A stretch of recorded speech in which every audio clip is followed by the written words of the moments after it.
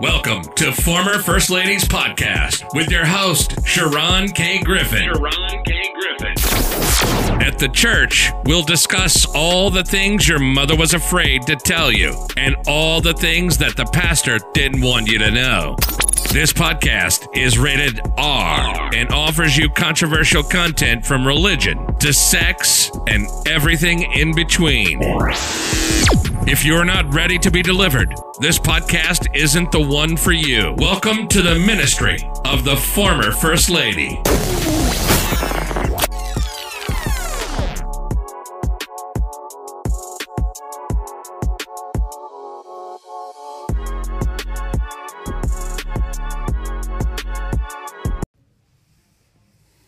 Hey butterflies, this is your girl Sharon K. Griffin, aka Madam Butterfly, your former First Lady. Yes, I said former. So anyway, how are you today? I hope that you are doing great, that you're phenomenal in spite of everything that's going on in the world. Yes, John Lemon said it. That we have two viruses right now. We have coronavirus, aka COVID-19, and we have the virus that is destroying and killing our black men and our black women unrighteously. And to be honest, I am so goddamn tired of what's going on in the state of the world.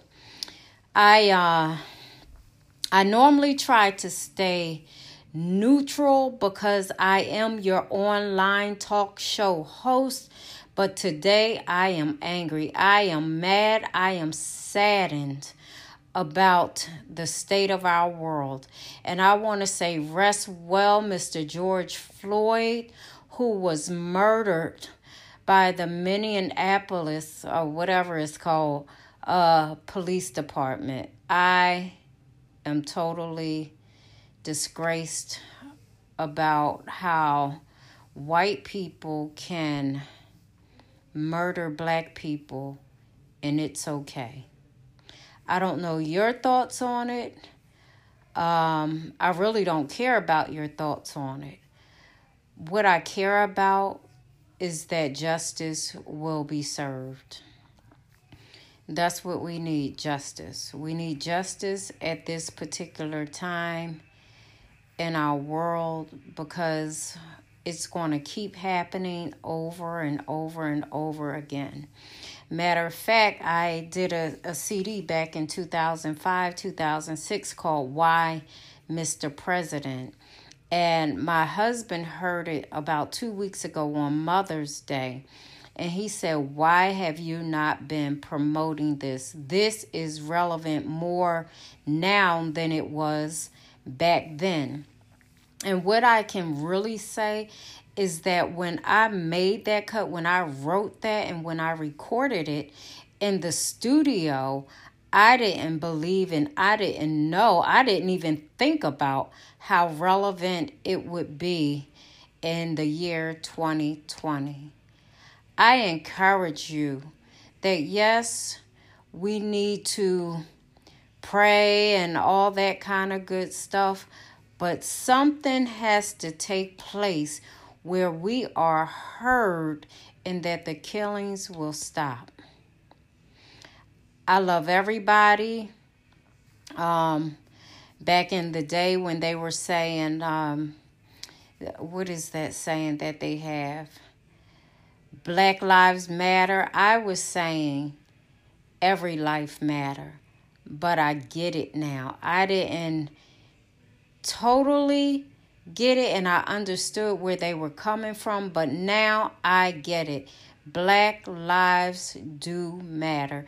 And I am actually going to have some young people come on my Zoom, because I want to hear from young people what they think, regarding the state of the world right now. We have global warming, we have the killings, we have COVID-19. It's just so many things going on, and that's why people are stressed. And perhaps that's why even young people as young as 5 are committing suicide. Yes, committing suicide. Between the ages of 5 and 12 in the Black community, they are number 1 for committing suicide. And guess what? Black folk, we didn't commit suicide back in the day. So what has changed? Some people I've talked to, and I don't know if I really agree with this, and you might want to catch me a year from now or 2 years from now. But some of the young people and some of the older people believe that when we integrated ourselves, that was the beginning of the destruction of the Black community. I personally, I don't know. I didn't research it. And some people actually want us to segregate ourselves again. And I don't know how that would work in the year 2020 and beyond. But what I can say is that I want people to love one another. I want us to get along. I want us to agree to disagree. I want just the light. I want light to be shown on these particular subject matters, these unrighteous acts, and I want something done. But anytime we have a president in there who are calling, quote unquote, I believe Black people thugs and saying shoot them, something is wrong. Something is wrong, and it starts at the top. I also see that we are losing rights. Our rights are being taken away. We have a healthcare system that's failing. What are we going to do about all that? Why, Mr. President? That's all I got to say is why. It's a sad day in America. It really is. And I pray that one day in my lifetime that I will see justice served. I'm not angry at individuals because I don't know every individual in this world, but I am angry about the state of the world today. It seems like we are going backwards and not forward. We are going backwards and not forward. And I look at those words, make America great again. And in my mind, I'm thinking, make America white again so that they can control and enslave other populations, the Black and brown people. And that's what I believe that make America great again is really saying. And when I look at one of my neighbors and that flag on his truck, make America great again, I get pissed because he's a young guy. So I really want to say, what are you saying? He lives around Black people. Our community is very mixed, but I really want to say, what the fuck are you saying? But then the realistic side of me is like, okay, you're in this neighborhood and you need to keep the peace. But I want to ask you, is peace what we really need? I'm not saying that it is or it isn't, but I want to know from you, is peace what we really need in this hour? Yes, we've seen Minneapolis being burnt. Yesterday, the 3rd precinct. And what's going on? What the hell is going on in the U.S. today?